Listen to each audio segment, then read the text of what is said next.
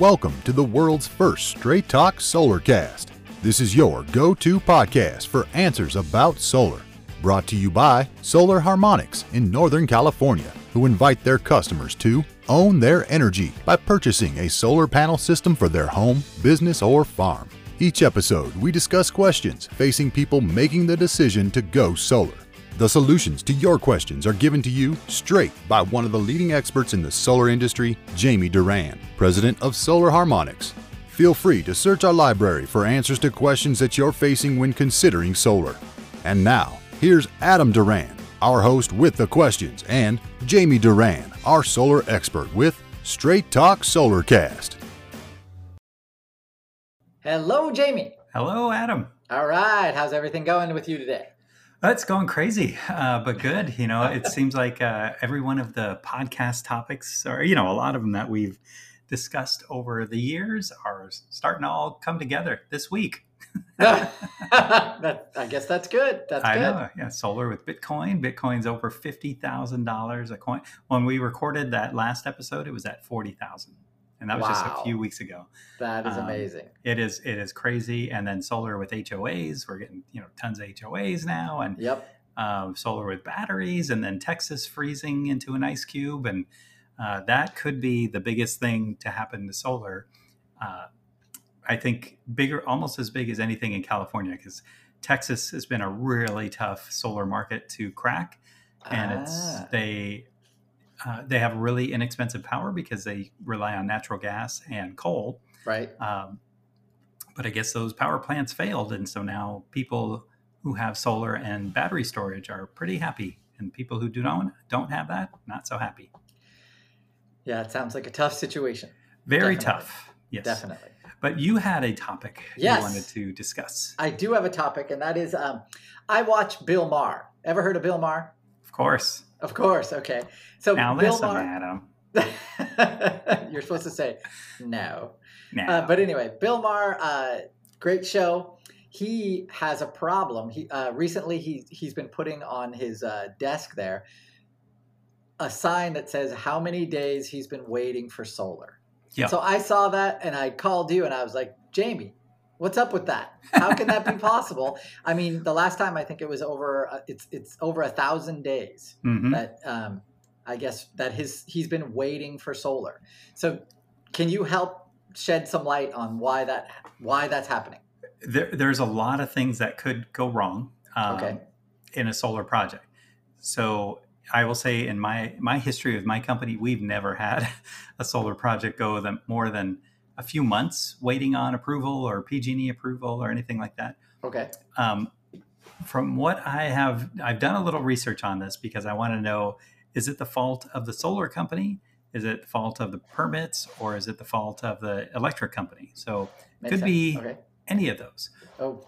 So I did find some information on it, and it appears his biggest problem is with the permit process.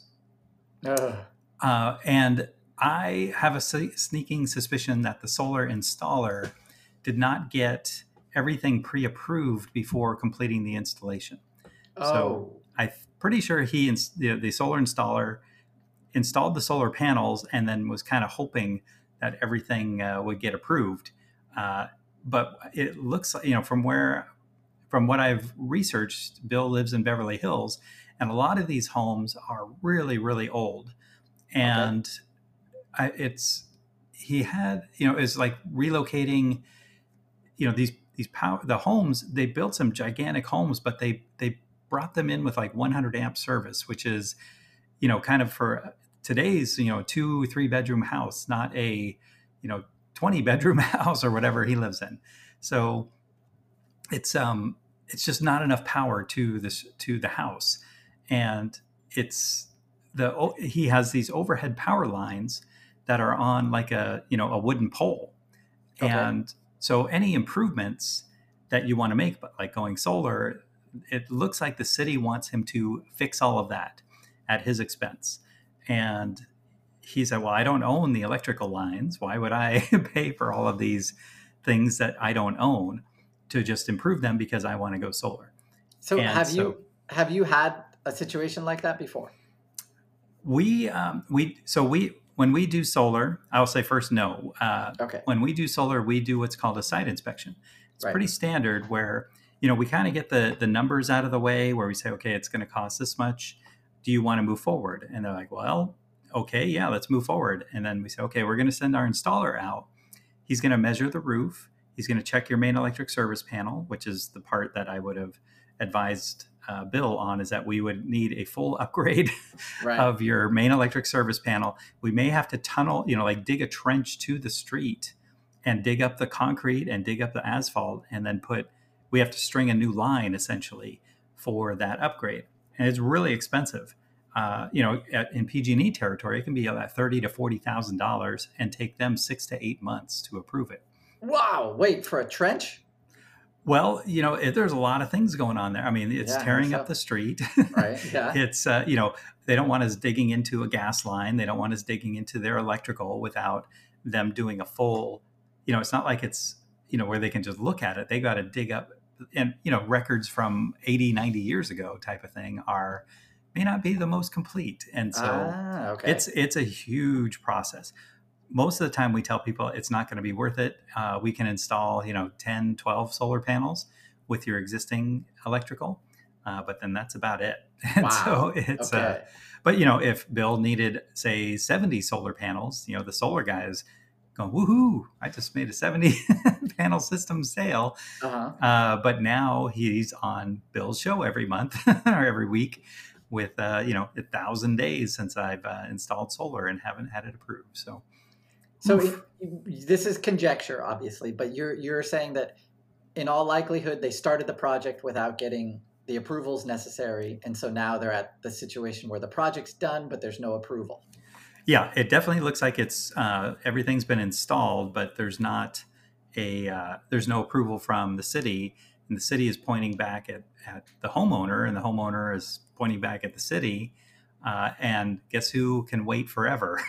They don't care. I mean, they do care that you go, but they're not going to, there's a lot of applications, a lot of fees, and a lot of revisions, and it can go back and forth. People go on vacation, inspectors go on disability, and then a new guy's got to pick it up, and he's got 3 feet of applications to go through. And I mean, it's just, I can see why he's so frustrated, and 3 years is ridiculous. I would advise Bill and his solar contractor to really get going with contacting local politicians and getting them involved, because that will certainly push things through a bit faster. But it's but if that contractor hasn't done their due diligence, I mean, in making sure that everything is up to code and the upgrades have been done correctly, then it's not really Bill's fault, and it's not the permit office. Wouldn't that responsibility rest on the contractor? For sure. And it's also possible that maybe Bill went with a company that's no longer in business. So, oh wow, there's been very little out there of who he went with or what he used, but. I know he didn't go with my company, and I mean, there's so little information out there other than it's been over 1,000 days since Bill Maher's got solar. Right. And it's not a good look for the solar industry. So that's why I will invite Bill or his installer on our podcast. I've offered online and offline to help either one get through this process. Just because I do think it's a terrible look for the solar industry that you have a willing customer that's ready to have solar installed, and it's a big process to get it approved. So in your experience, it's not common, or is it common in to have this happen because of, and if so, where's the holdup? So in your experience, I mean, the holdup really is. A lot of this should have been done on the front end. Before any kind of construction or anything. Right? Before any contract was signed, is that, Bill, it's going to be, $30,000 for us to dig to the street. Are you sure you want to go solar? Or it's, the solar contract, we've seen them where they sign the contract, they get a permit approved, they go ahead and submit to, in our case, PG&E, and then PG&E comes back, says, oh, you need it. We're not going to approve this. You need an upgrade. We can then scale back the system. We can do a lot of things to make it so it is approved. Okay. But it's a very complicated process that should be very easy, but there's a lot involved, really. You have two main bodies that have to approve, right? The utility and whatever the local government. Yeah, exactly. And they all have their own codes, and they have regulations. And then there might be a third one, which is the HOA, right? Which it's something about Bill installing in his shed or locating the power, his main service panel inside of a shed that he had to build. And the pictures I saw of that shed were not structurally sound. It looked like a strong wind could blow that thing over. Okay. So I don't know if he wants to locate his, electrical equipment in there. That would be pretty rare.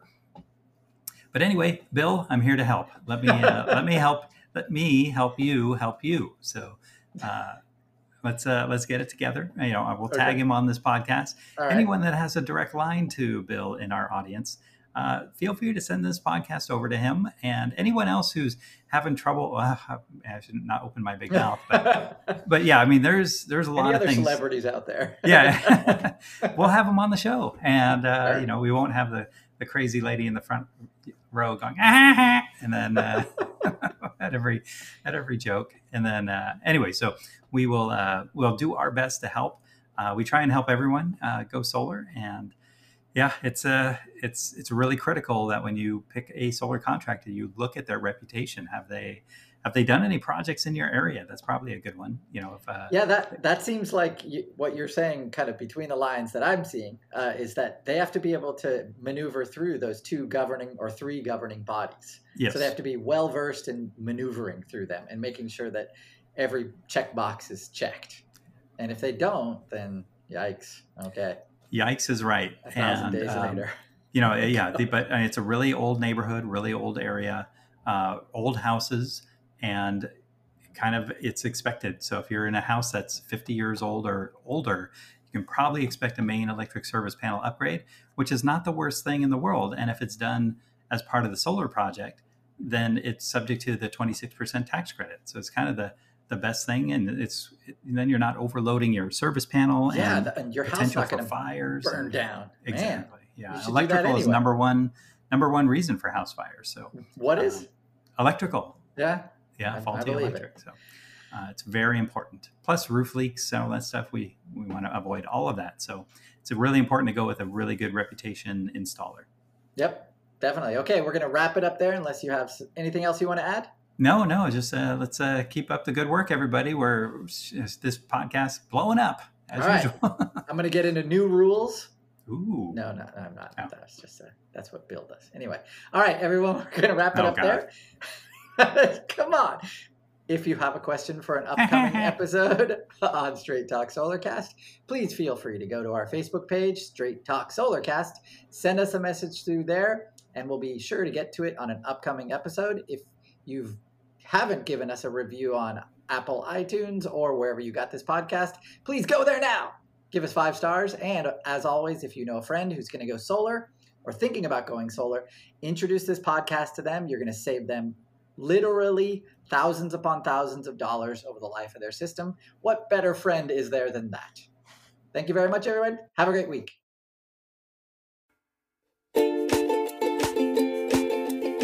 That's all for now. Thank you for listening to this episode of Straight Talk Solarcast with solar expert Jamie Duran. Join us each week for more answers to your solar questions. Speaking of questions, got some? Email us at solarcast@solarharmonics.com and we'll be sure to give you an answer in an upcoming episode. This episode of Straight Talk Solarcast is brought to you by Solar Harmonics, the leading solar energy developer in Northern California, who invite you to own your energy. Visit them on the web at www.solarharmonics.com.